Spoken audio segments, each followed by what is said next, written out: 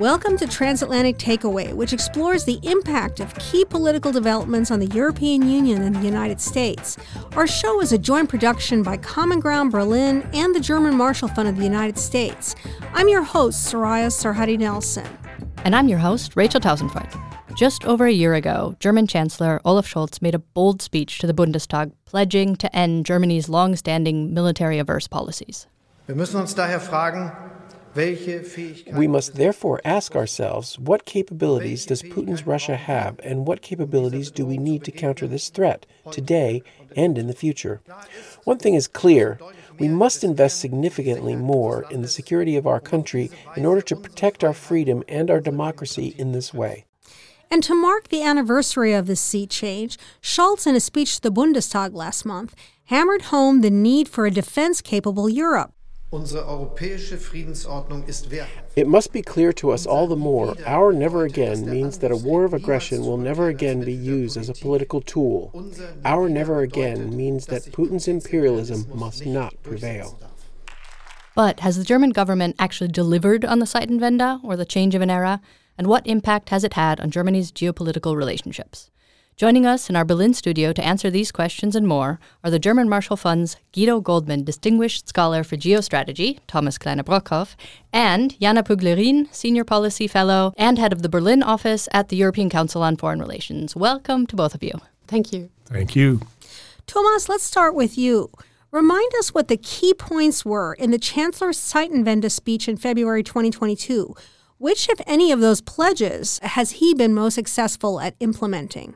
It was about a changed attitude and a changed perspective vis-a-vis Russia that he started to see as a threat, which I don't think was the common assessment before.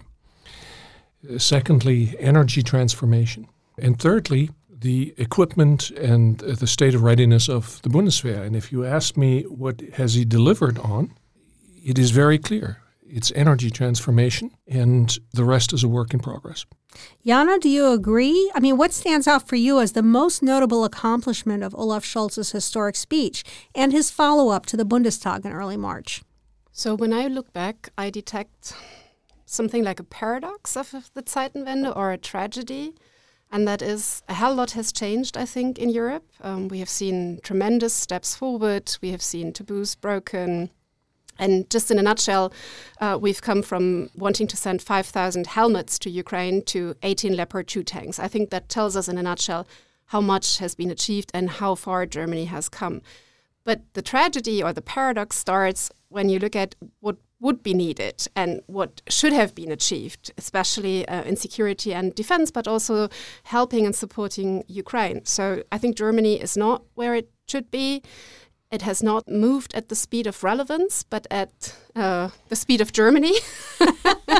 That's not always a good thing. No, that was at times incredibly slow. If you look at it from, where has Germany been, 3-4 years ago, then it's amazing, it's great. I mean, we've discussed forever about the F-35 procurement or whether we should or shouldn't buy armed drones. And now all that is decided.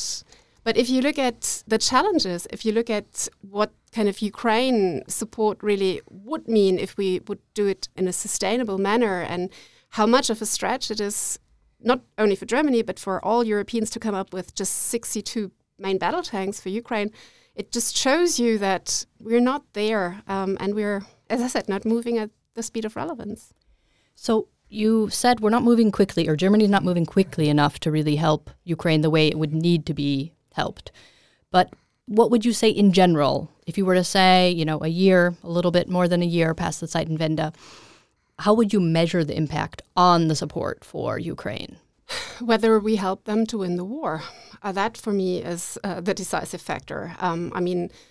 I don't want to bash Germany too much here because that has been done elsewhere and for a long time. So I want to acknowledge for once that Germany is now, I think, together with the United Kingdom, kind of the number 2 supporter for Ukraine. Number 1 is the United States. So a lot has been done in financial aid, humanitarian aid, and also military aid. But just if I kind of recall how long it took us to take the Leopard 2 decision, or just in general, the decision to send heavy weapons to Ukraine. Also, the infantry fighting vehicles, which were decided just 3 weeks prior to the Leopard tanks. So for me, I'm just wondering what could have been achieved if we had provided Ukraine with this kind of material last autumn when they kind of had the offensive in the war. So, Thomas, Jana mentioned Germany is second to the UK in Europe, but the US is obviously playing a major role in support for Ukraine. How has the Zeitenwende affected the US view of Germany or US-German relations? At first I thought this was an exercise in fence mending. The two major grievances that the United States had with Germany, and that is across the board, bipartisan, no 2% and Nord Stream were gone in days. And that would be a new beginning. And it would take away not only the grievance, but would also open the pathway to a more balanced security architecture transatlantically. And that was true for a number of months until people started to doubt, given, as Jana just described, the slowness of the process, the lost year at the Defense Department until a new secretary took over and changed the tone and the direction of travel and the speed of travel, it seems, dramatically. The old Germany is back in the minds of these American interlocutors, and it's no longer a bipartisan attitude. But let me just respond to something that Jana just said. If your threshold for Zeitenwende, to measure Zeitenwende, is whether we supported Ukraine to win. Just in this category, support for Ukraine, not overall, not on energy or... Yes, understood. But that is not what the goal of this chancellor is. The goal of this chancellor is not to have Ukraine lose, which is very different from have Ukraine win. So from his own perspective, he's doing exactly what he set out to do, which is why you don't like it. And the second piece, which bears remembering, is the speech came on February 27th, 3 days after the war started. And at that point, Joe Biden and Olaf Scholz were talking like singing from the same song sheet when saying every inch of NATO territory. Remember, we thought, many of us thought, that Ukraine was going to collapse. And it was about defending NATO territory, not about defending Ukraine. This is something that came post-Zeitenwende. Now, we all think we're not traveling at the speed of relevance, a term that I agree with, and that is, I think, the German dilemma and in some ways a tragedy. And that has been going on for years, long pre-Zeitenwende, that we all thought we were changing in relevant ways, except that reality changed quicker and the gap widened rather than closed. And here we are again. Jana, you wanted to add something? Yeah, just I think in the beginning, we all understood the sense of urgency right after the war started, because we all, and also the German population, thought Russia will be at our doorstep in Europe, and we need to protect our NATO territory. And I think also when you look at the speech and the energy in it and the revolutionary spirit, I think it was really driven by a sense of urgency. But I think, and here maybe it's another tragedy, but the more Ukraine was successful and the less threatening to us Russia became, the more this sense of urgency vanished. And it's still, I think, yes, there is this understanding we need to support Ukraine, and at least Russia cannot win this war. It would be devastating for us. But I have the impression that all of a sudden we had more time, more patience, and I personally don't understand it because I think the threat has not gone away. But that is how I sense the shifting tone in the German debate, from basically this revolutionary spirit to what Claudia Major recently has called evolutionary spirit. And I think that captures it quite nicely. But didn't you want to, and sorry to interject, Jana, didn't you want to see the upside and the positive? Let's find a way to do that. And I would say, and I often say that to non-German interlocutors, this train has left the station. That's true. It is when you see Germany moving not fast enough, not decisive enough. This is based, however, on some fundamental change. That a chancellor comes out and says, as he did in the quoted passage, talking about Russian imperialism time and time again. The nuclear saber rattling has reached every corner of this country. There's questions you don't have to ask any longer. And I think this is going to go the German way. It's going to be incremental, it's going to be sustained, but over time it's going to have a massive change. I like the German way because once we kind of do something, it takes us a long time to make up our minds. But once we are there, we are really committed, and we are kind of the last to leave, Afghanistan and many other theaters. So I think that's real German commitment. We're definitely committed. I mean, Germany has delivered more than $3 billion in weapons, making it, I think, the fourth biggest military donor. I know you mentioned after the UK, but I think Poland might come before that. And no longer is Germany being ridiculed for its contribution. I mean, we're not talking about helmets anymore, as you mentioned. But Scholz's plan to enhance the German military, or Bundeswehr, is seriously lagging, says Colonel Andre Wüstner, the head of German Armed Forces Association. Here's part of his recent interview with Bavarian Radio. Yes, we have 20 to 30% under contract now, but that doesn't mean the equipment is there. The fact is the Bundeswehr lost more or less a year, and by that I don't mean the Bundeswehr itself, but the politics of implementation. We entered into contracts much too late. I'll give you an example. Last year in May, self-propelled howitzers were sent to Ukraine, and everyone immediately acknowledged the need for quick replacements. If we're lucky, and thanks to the commitment of the new defense minister, they will be contracted just before Easter, and only after that happens will they be ordered. Jana, what do you see as the barriers to getting the German Bundeswehr into shape?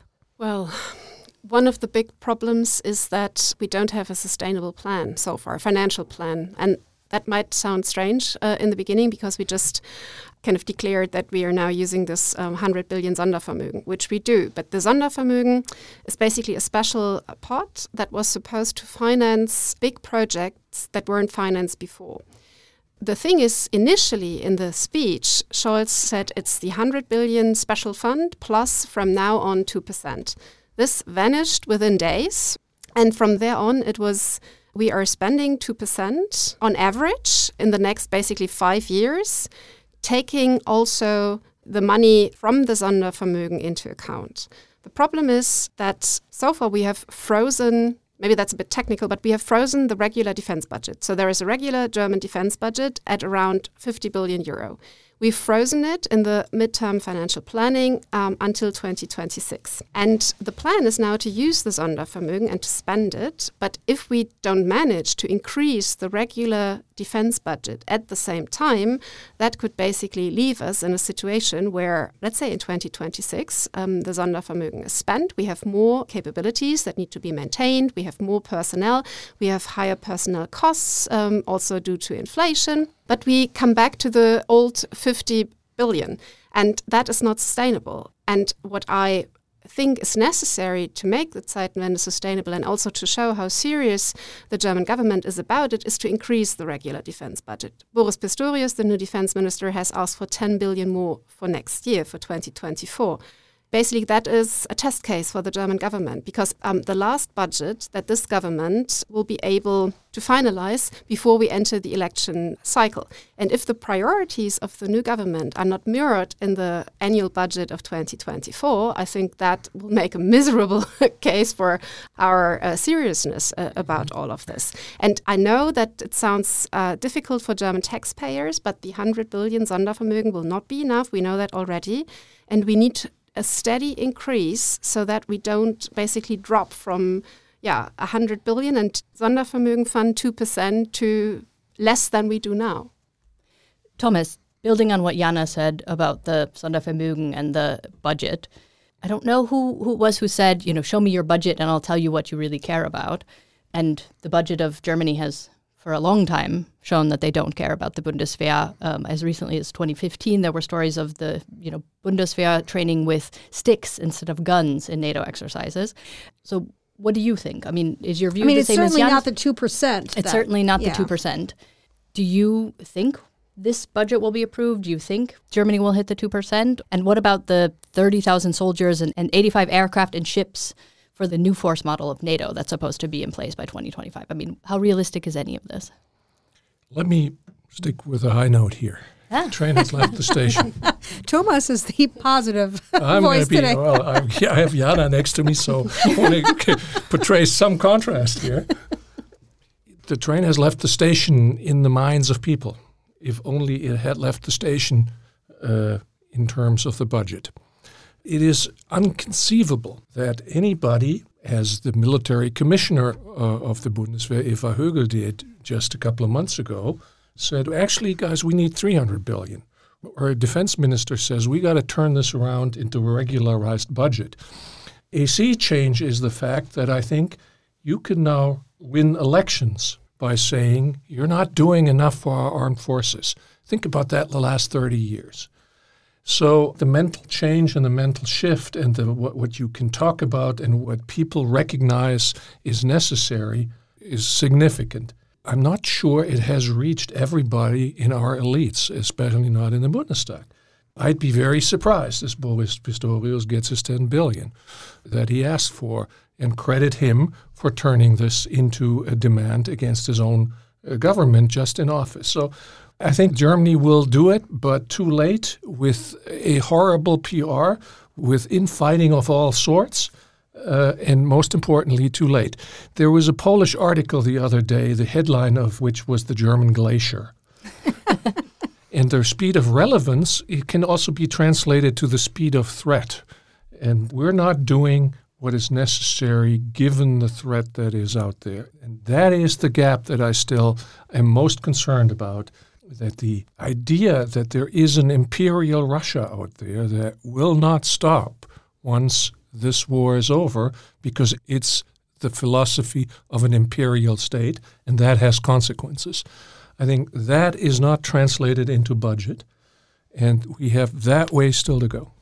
Jana, I think you wanted to add to that. Or? Yeah, because I think in a democracy you cannot talk about a sustainable policy change unless you have won an election, kind of on that ticket. And this government was not forced to prioritize. They have thrown a lot of money at the problem. So, for example, we have the 100 billion special fund for the Bundeswehr, but we have 200 billion to compensate kind of citizens and companies for the high energy prices, the so-called Doppelwumms.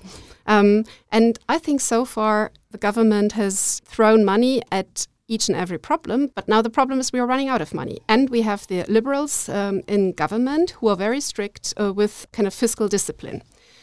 And at the moment, we have problems to get our budget together for 2024. Christian Lindner has said, well, the ministries are asking for too much. There isn't enough money in the pot. You need to reconsider your priorities. And that is what the government, I think, needs to do now and hasn't done so far. And I'm just wondering how much we want to prioritize security, because if the budget is not endless, then that means money for security and defense means maybe less money for the plan that the government has for additional support for children, for example, or other priorities that the government had when they came into office, because their original goal was the internal transformation of Germany. Their priority was not foreign policy, let alone security and defense policy. Their priority was the green transition of this country, and also to reform our infrastructure and also digital. Yeah, exactly. Digital, but also kind of bridges and roads and kind of real infrastructure, which was neglected.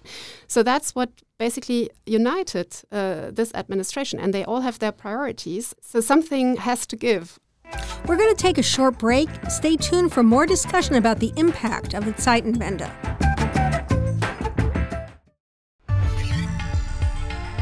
Democracy. I'm Rachel Tausendfreund, one of the hosts of the German Marshall Fund's podcast, Out of Order.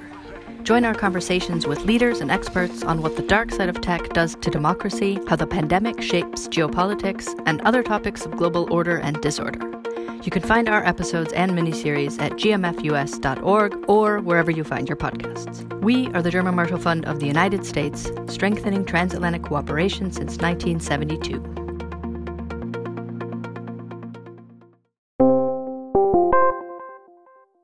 Hello, This is Abby, presenter and co-creator of Berlin Briefing. Do you find yourself having trouble understanding the news of the Hauptstadt, usually presented in German? If so, Berlin Briefing can help. We curate local top stories and present them in an 8 to 10 minute podcast in English every Monday through Friday. You can find us at berlinbriefing.de or wherever you get your podcasts.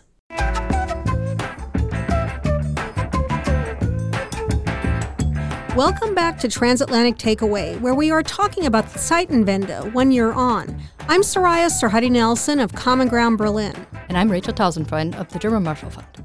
We're joined in the studio by GMF Guido Goldman Distinguished Scholar for Geostrategy, Thomas Kleine-Brockhoff, and Jana Puglierin, Senior Policy Fellow and Head of the Berlin Office at the European Council on Foreign Relations. Thomas, before the break, we talked about the German government's performance with regard to the Zeitenwende. How would you rate the public change, the public Zeitenwende? Are they behind Olaf Scholz? Are they ahead of Olaf Scholz when it comes to standing up to Russia militarily or standing up to anyone militarily? I'd say ahead, but it's a guess. We know from polling there's not a single rally of any significance against the 100 billion. Think about that. There is no public outcry in the country of the peace movement, where we've had hundreds of thousands on the street in the 80s. That's got to tell you something. The peace movement is now a movement for negotiations with Russia, but it is not one about equipping the defunct German military.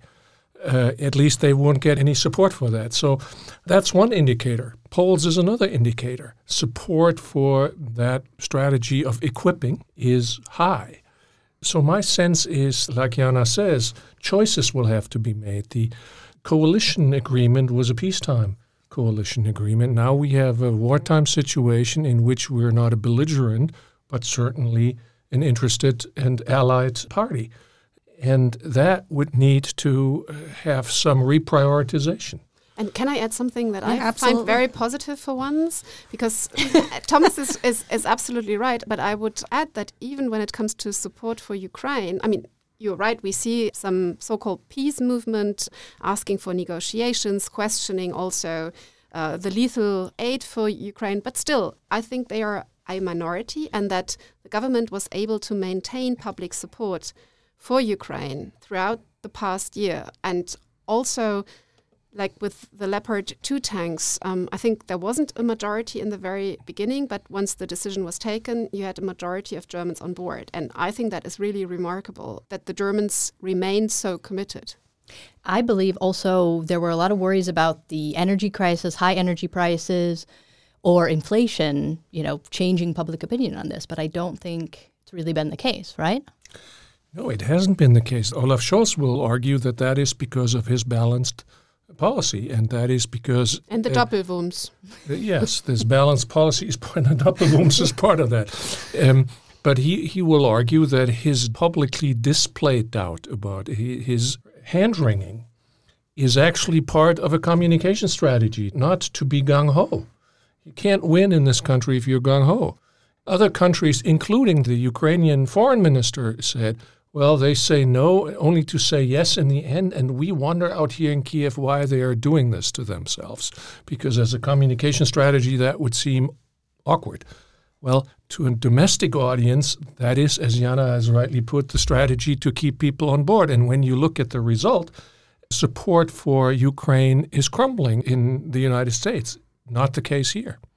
Is that the case, though, Jana, given the fact that it's been more than a year now that the war has gone on and there's no end in sight? It's not like we can say, a few more of these and Ukraine is going to win, or a few more of these and Russia's going to win.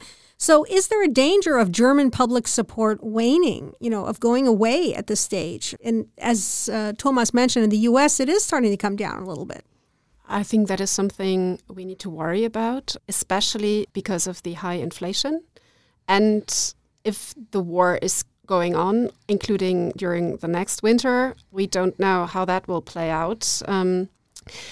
Look at what's happening now in Germany. I mean, we have a super big strike, which usually does not happen that often in Germany. I mean, we are not France, and we are always proud that we are not France. But now, I mean, people went on strike pretty regularly, not only public transport, but public service more broadly, and they want an increase in their salary. Yeah, I mean, today is actually a notable day that we're recording the fact that there is a Bundesweit, a national strike of all transit and airplanes and everything else. That's not as common here, as you say, as is in France. Yeah, so there might be a trickling down effect. High inflation, higher prices for food particularly, and if people really start to feel the burden, I don't know. But as Thomas has said, I think the support for Ukraine and the high rates throughout the year are remarkable, but of course we need to worry about the sustainability. Especially, I think what drove this support was Ukrainian successes on the battlefield, because I mean, this story is just remarkable, as Thomas has said initially, and I include myself amongst the group of those people believing that Ukraine would be overrun and Zelensky would leave Kiev, and that didn't happen. And then the Russian armed forces performed so miserably. We saw also how grateful the Ukrainians were kind of when they could hug their beloved ones that were just liberated. And I think all that helped a lot to convey the message, this is not a lost case. Ukraine is fighting for its survival as a sovereign state, but this is worth supporting because there is actually a chance. If we now see a trench war, a war of attrition for months without any movement, I could well imagine that a debate about the purpose of all of this whether now is enough and now we need to freeze the conflict and we need negotiations, whether that will not gain in attraction. Thomas, there's another global giant who we haven't talked about, who is coming into this equation, if you will. And so I'm wondering, and that will be China, of course. And so what I'm wondering is, have German leaders learned any lessons when it comes to dealing with their largest trading partner, which of course is China, from the failures of Wandel durch Handel, or change through trade, with Russia? The first thing to say is that this was not a German invention, but that the idea that interdependence secures peace is a common Western theme. I think we took it a little further than others and under specific conditions, and also turned it into a religion. Sometimes I call this the Swiss Army knife of German foreign policy. It's a universal tool. You can use it for all seasons, and that has turned out not to be the case. And I think that's another big realization in this process over the last year, that there is no such thing as the Swiss Army knife of German foreign policy, and it's certainly not called Ostpolitik. The debate, however, as to how far a change should go is raging. There are those who say we shouldn't commit the same mistake again, and then the other side, their rallying cry would be China is not Russia. Mm-hmm. And when you look at the upcoming visit of President Macron, who just has Mr. Scholz on board with the sentence, we need to engage China in order to put pressure on Russia, that is not a position, as opposed to what Mr. Macron told us, shared across Europe. So I do think that Mr. Scholz is far on the engagement side, while German political elites are divided on this issue, and there is a hefty debate going on, including about the still unpublished German national security strategy. And the China strategy. And the China strategy subsequent to that. And the China piece of the national security strategy is one of the 2 or 3 points of contention. So your question is absolutely correct, but the answer is we don't know yet. Jana, sticking on the thing we don't know about, which is China and the impact it's going to have. Some people are saying that part of what China is attempting to do as positioning itself as a mediator is to try to divide either the Europeans from other Europeans, or particularly the U.S. and the Europeans. Do you think they're having any kind of success? Are there enough people in Germany or elsewhere in Europe who are wanting to see them as a kind of honest broker mediator? Actually, so far, I'm underwhelmed by the impact that China had. I mean, they proposed this, we called it peace plan. I think it's not really a peace plan, but we called it peace plan in the media. But I think the German government, although I agree with Thomas that the Chancellor always says he doesn't want to decouple and we need functioning globalization still, But on the peace plan, I think the German government was rather reluctant. So, yeah, I don't know how to read them, honestly, because there is, I think, this strong notion we need China to deal with Russia. And China can be our ally, not because we share the same interests, but because China doesn't have an interest in a prolonged war. But I actually think they have a real interest in a very long war. Because, I mean, look at it from their perspective. I mean, Russia is cutting ties with Europe. They do this for a very long time now. They started after 2014. They keep on saying this. And now we have cut ties with Russia. And I agree with Thomas, what he said previously. I think there is no going back for Germany to our old approach vis-à-vis Russia. I think that ship has sailed.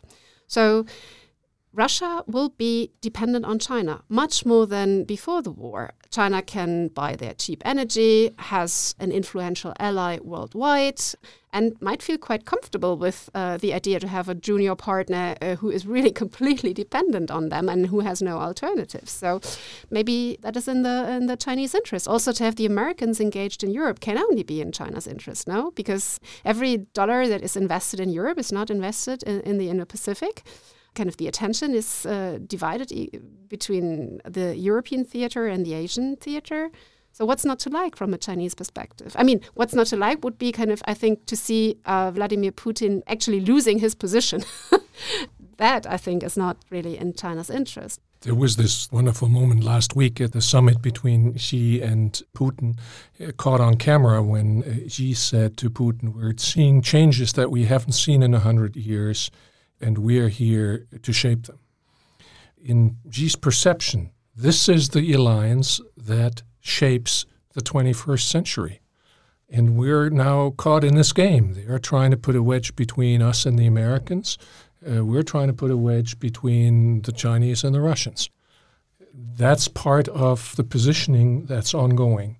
I can understand this government and the Chancellor when they say we've just decoupled from Russia at a very high price, and we can all see it in our energy, or will be able to see it in our energy bills. And I don't want to do the same thing simultaneously with China. But the key word here is simultaneously. We have to change our approach and de-risk our relationship with China, seems evident to me. It's not talking about decoupling, but about de-risking. And de-risking is also not a verbal affair. It has to be followed by some action. And I don't see the strategy towards de-risking yet. I hear talk about de-risking. Can I be positive? I love it, Jana. Go, please. No, but what encourages me when it comes to China and Germany is that the government actually now is investigating, I mean, very late, but into the Huawei issue much more.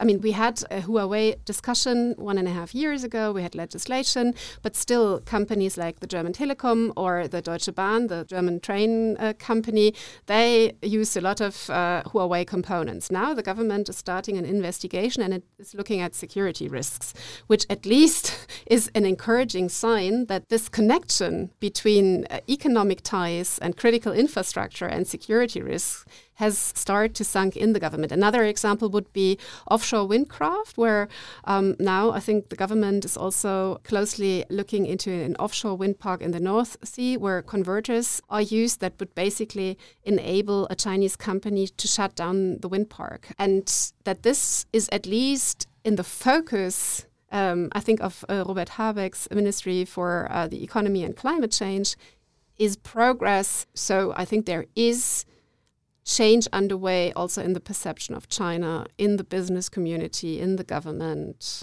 Yeah. So we're talking about de-risking when it comes to a very big partner of Germany's, but the other big partner of Germany's is the United States. And we talked a bit about the Zeitenwende and how that's sort of impacted relations with the Biden administration. But there's an election coming up in the United States, as we know. So what do you think about the potential impact of the Zeitenwende, or the success or lack of success in the Zeitenwende, if we see a Ron DeSantis or we see a Donald Trump in the White House?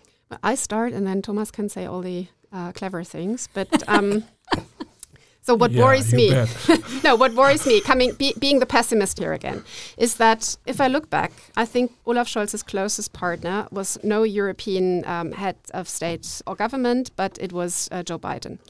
And he made his decisions dependent on the decisions that were taken in the White House. Clearest expression was the tank debate and decision to link the Leopards to the Abrams. And sometimes, when you talk to people from the Chancellery, you always have the impression that this is kind of a big, fat transatlantic love fest. And I think it really is. I think Scholz and Biden are very much aligned in their thinking and their risk assessment and their priorities and what they want to achieve in Ukraine. But it also feels as if Biden would be president and live forever.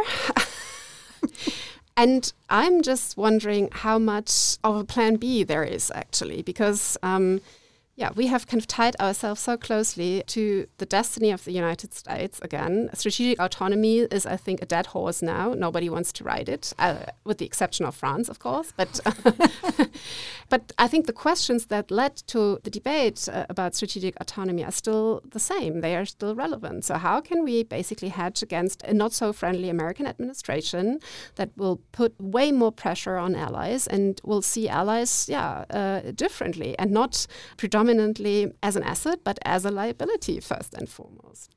Okay, let's talk about Plan A first before you revert to Plan B, if I could. And Plan A is actually a pretty positive one, to play on that theme again. I think this war has told us things we didn't know before. And it has, for the first time, not in aspiration, but as a real pathway, opened the door to Europeans largely and in conventional terms being able to defend themselves. First argument there to say is we've discovered Putin and Russia not 10 feet tall.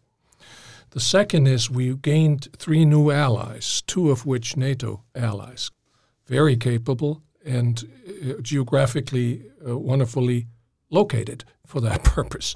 Thirdly, Europeans, including the Germans, are finally doing what they said they would do in terms of defense spending.